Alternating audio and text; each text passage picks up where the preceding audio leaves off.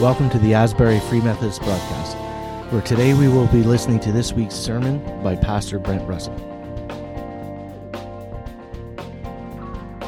We're not going to go through the whole book of Revelation, just the first 3 chapters of it.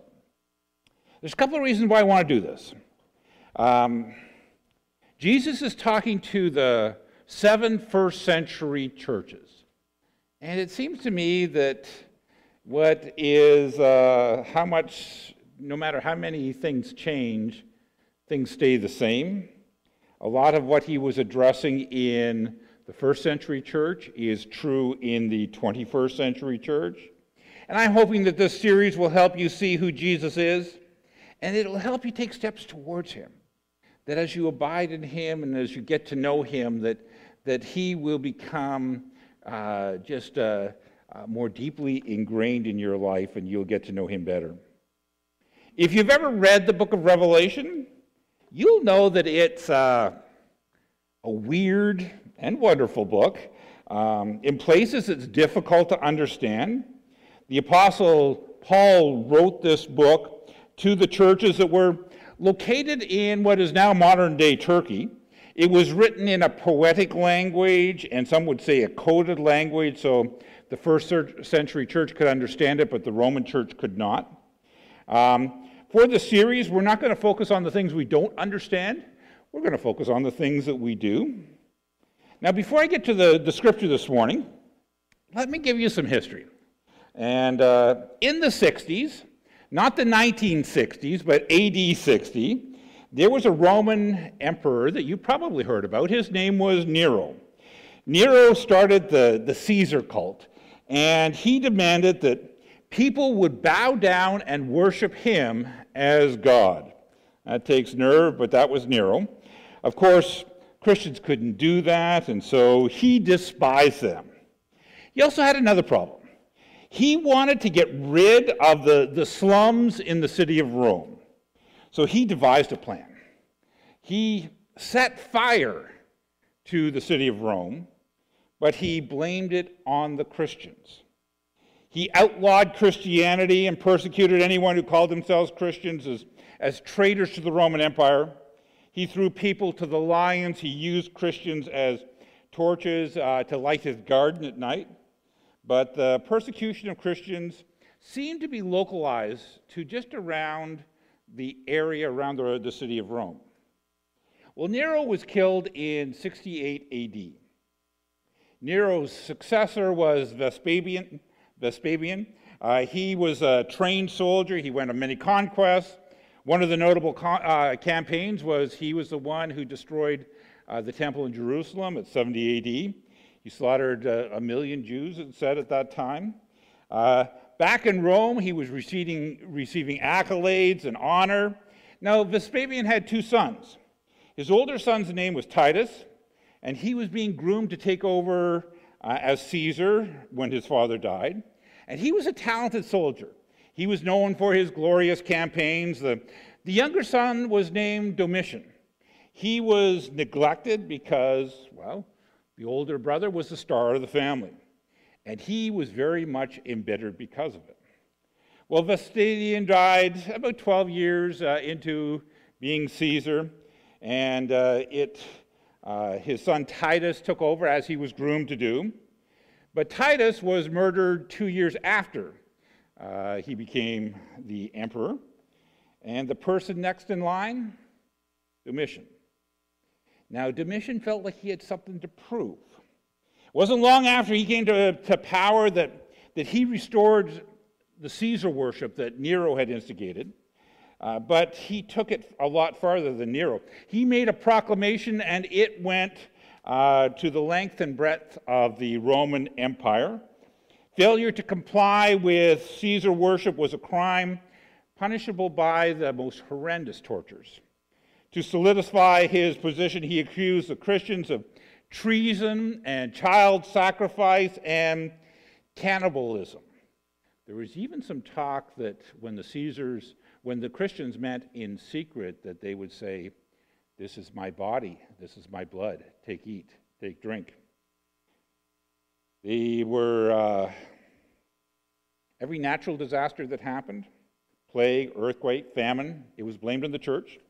Anti-Christian mania swept the empire. As hatred grew, so did the multitude of paid spies that would try to infiltrate Christians. If anyone retained the title Christian, death was the sentence. They were thrust behind bars. They were stretched on racks until their bones were pulled out of their sockets. They were burned, scourged, stoned, seared, branded. They were cast into the arena with wild horned bulls. And the fortunate few, they were just allowed to die quickly on the gallows. No one could receive a proper burial. Corpses were left in order to send a message to that anybody who would stand against the Caesar's will. That's Domitian. Now, it was into this time frame of Domitian's reign that John, the Apostle John, the disciple John, the Apostle John writes his letter. See, John wrote the book of Revelation. He's now 80 years old. He was captured, and then he was left to rot on the island of Patmos. Island Patmos was about 10 miles long, 6 miles wide. It used to be filled with palm trees, but the trees were cut down in an early environmental disaster, and the terrain was as barren as Sudbury in the 70s. The island of Patmos was a penal colony. It was also a labor camp, and mining was taking place on the island. It was here that John, the only apostle still alive, wrote and received the book of Revelation. And it was on the island that he received this vision. And here's what verse 1 tells us about the book. The revelation from Jesus Christ, which God gave him to show his servant what must soon take place. He made it known by sending his angel to his servant John. What this book is going to tell you is what Jesus wants to say to the 7 churches about what must soon take place. It's also a revelation or an uncovering of, that's what revelation means, of who Jesus is. That first line could be translated the revelation of Jesus Christ. Verse 4 tells us that this letter, who it's from and who it's addressed to. Revelation 1 verse 4, to John, to the 7 churches in the province of Asia.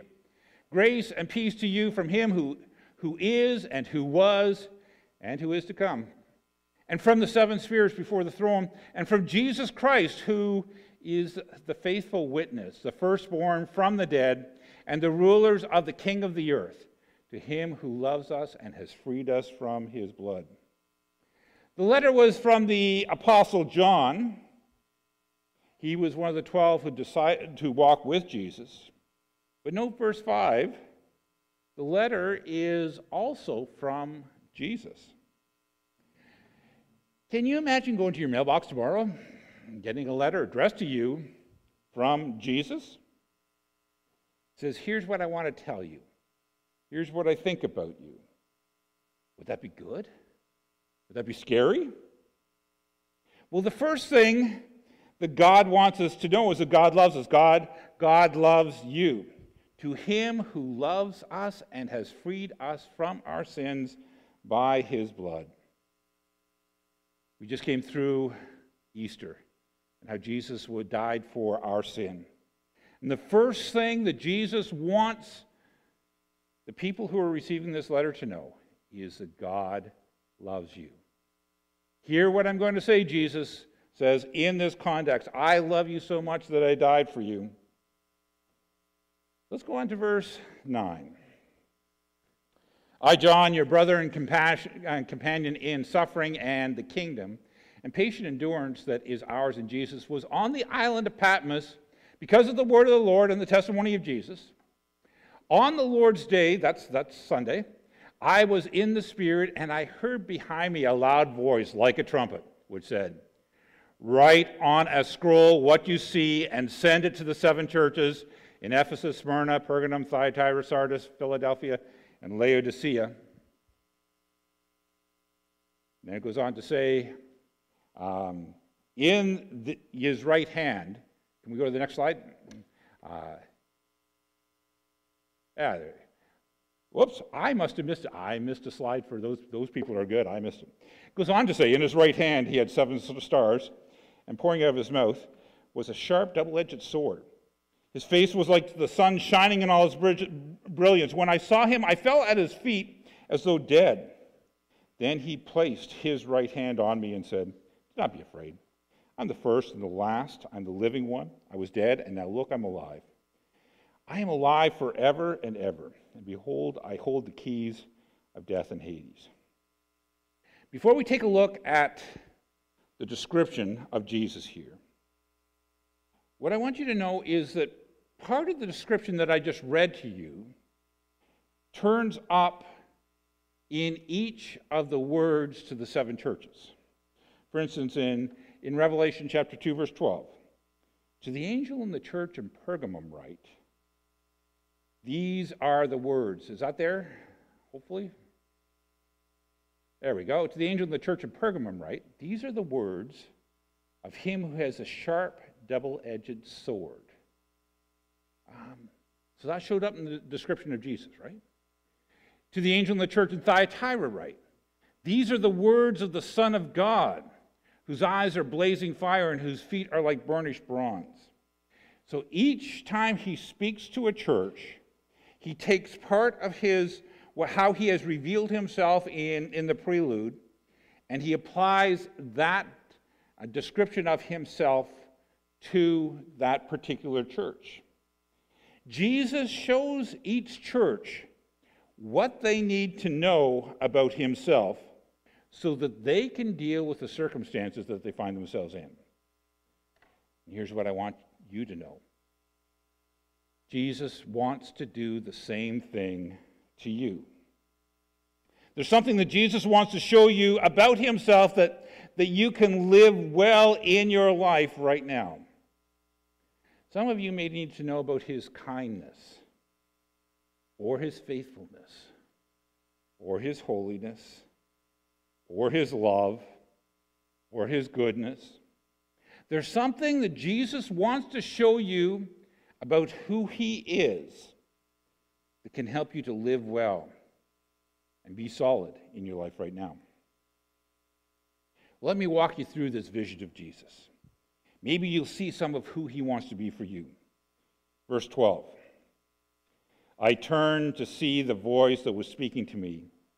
And when I turned, I saw 7 golden lampstands, and among the lampstands was someone like the Son of Man. So John is on the island of Patmos. He's worshiping the Lord. He's in the Spirit on the Lord's day. He hears his voice speaking. He turns around, and he has this vision. And there's one like the Son of Man, and we know a little farther on that it can't be anybody but Jesus, is standing among the 7 golden lampstands. We know it's Jesus because in verse 18 he says, I am the one, I was dead, but I'm alive forevermore. So John sees Jesus standing amongst these golden lampstands. Now, if you read the book of Revelation, you know that Revelation is full of symbols. Symbols is something that's concrete to represent something that is something else, often the abstract. We're told what a lampstand means in verse 20. The 7 lampstands represent the 7 churches, is what it says. So John sees Jesus standing among the 7 lampstands, but what that means is that Jesus is amongst the 7 churches. When you think about where Jesus is, or when you picture where he is, where do you think he is? Well, some picture him in heaven. Others think about him as being in their hearts. Others think about him as being all around but not tangible. Some of us think of him as being in a church service.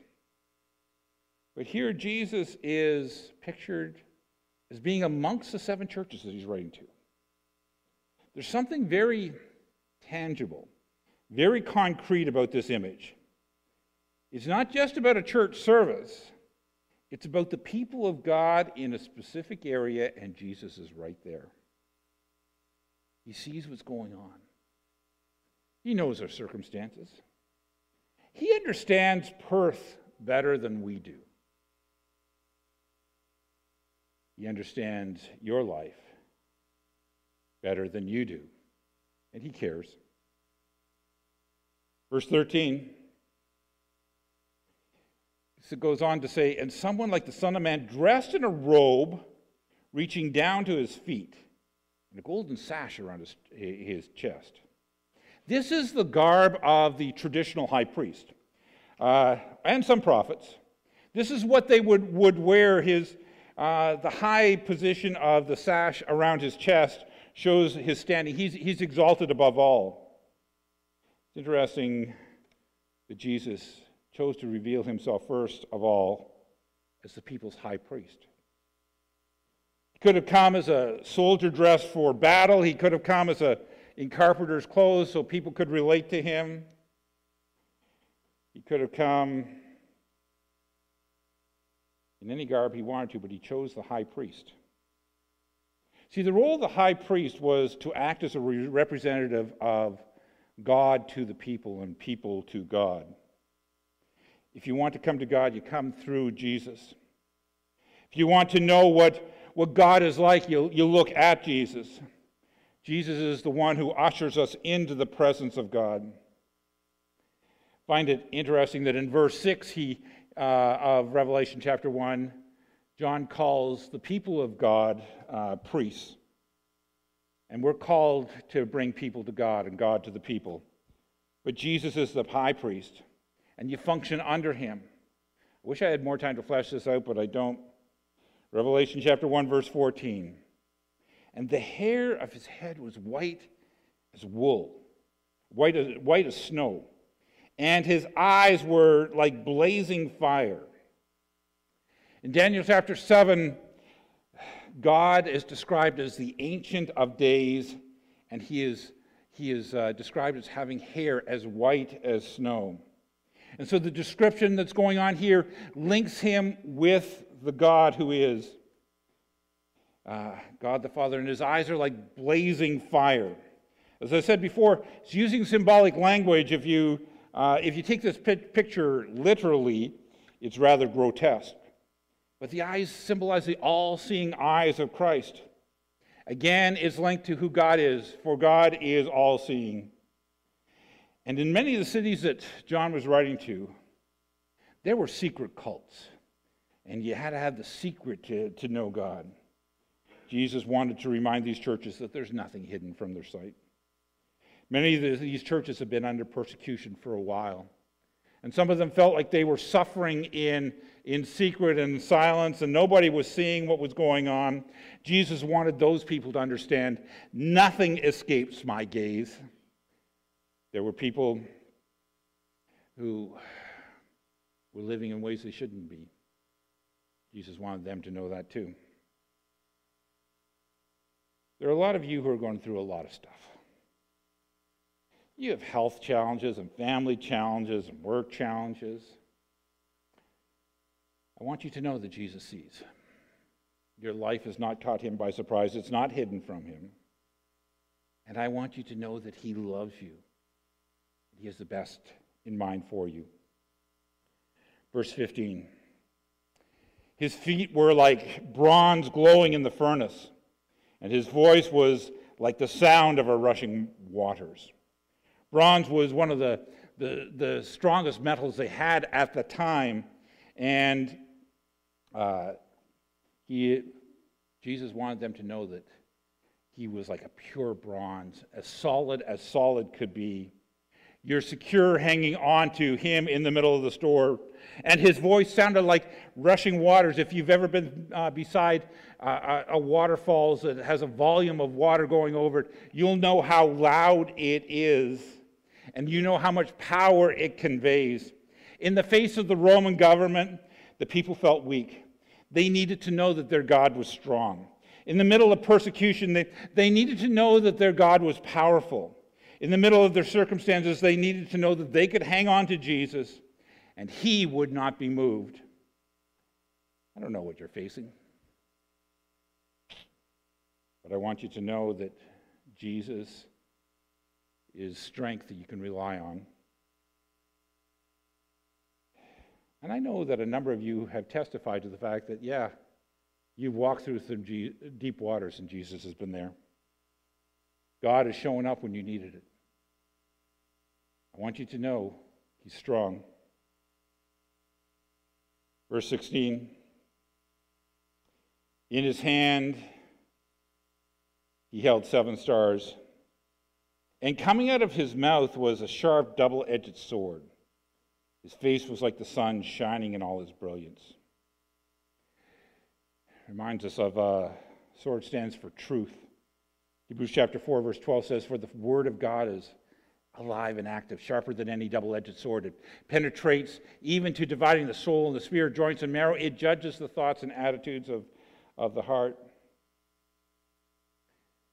You know, in our world, it seems like truth has become personal. You have your truth, I have my truth, which is a little weird when you think about it. We can have different perspectives. But truth is about reality. Your truth may tell you that you are a bus. It doesn't mean you're a bus. That doesn't conform to reality, does it? The thing is, we live in a world that has been broken by sin. Our view of what is good and bad and right and wrong have been skewed by this world. But it's not what I say is true matters.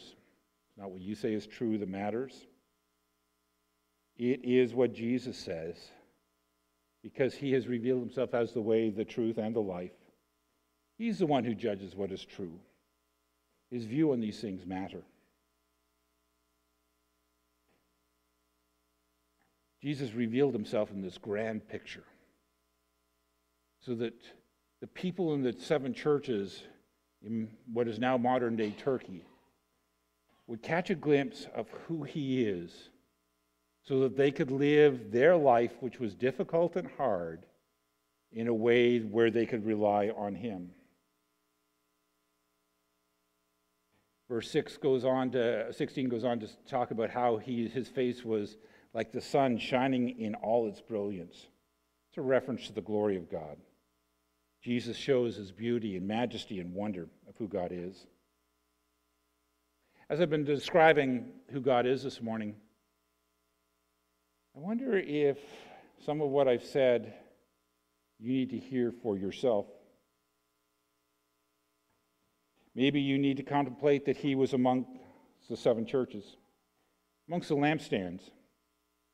See, he knows what's going on in our lives, in our town. He knows what's going on in your circumstances. He sees what's going on. And you need to remember that he's your high priest. He wants to bring you to God, and he wants to bring God to you in a way where you're walking in this relationship with him that's deep and substantial and good and true and wonderful, that brings peace and kindness and joy into your life.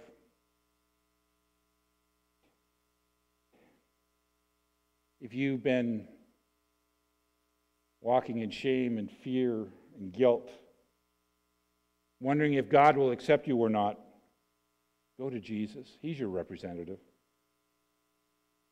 Maybe you need a higher vision of who Jesus is. He's in very nature God. His hair was like the one of the Ancient of Days, and his eyes were like blazing fire, and he sees all. He sees your challenges. He sees your sorrows. Jesus, who came and died for you, was and is God and is close to you. Maybe you need to know that he is strong and that you can hold on to him, and he will hold on to you. Listen for his voice in the storm. It's a powerful voice. It's a wonderful voice. It has the ability to walk you through tough times. Listen for what he says. Maybe you say, Lord, I need truth in my situation. Maybe my vision's a little warped of what's reality. Maybe I don't see the spiritual world the way I should. Maybe I don't see this world the way I need to. This morning, as you look at Jesus, we have this wonderful opportunity to share communion together. See, because you have this grand view of Jesus, and yet he offers this invitation to those of you who follow him and say, I want you to come. And I want to remember what I've done for you. My body was broken for you. My blood was shed for you. Take, eat in remembrance of me. Take, drink in remembrance of me. See, this grand vision of the Jesus who is above all and is over all and who is strong and who is faithful and who is wise, who sees all, is this same Jesus who comes to you personally and says, yeah, I died for you and I love you. I love you dearly. Won't you allow me to speak grace into your life wherever you're at? You're going to walk with me. You're going to need my strength, and you're going to need to know who I am. But I can carry you through. So emperors like Nero and emperors like Domitian, yeah, they can be painful, they can be hard, they can be challenging, but they're no match for me. I'm stronger than them all. You can count on me. Let's pray.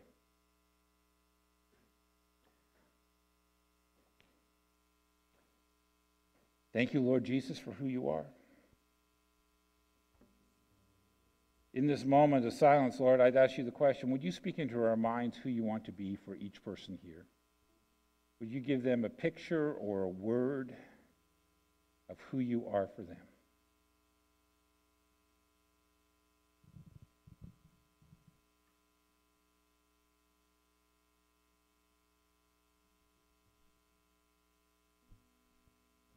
Thank you, Lord. Thank you for your great love that meets us right where we're at. We give thanks in Jesus' name. Amen. Thanks for joining us this week on Asbury Free Methodist Broadcast. Make sure to visit our website at asburyfmperth.com, where you can subscribe and never miss a show. If you'd like this broadcast, you might want to check out our Facebook page, Asbury Free Methodist Church. Until next week, take care and God bless.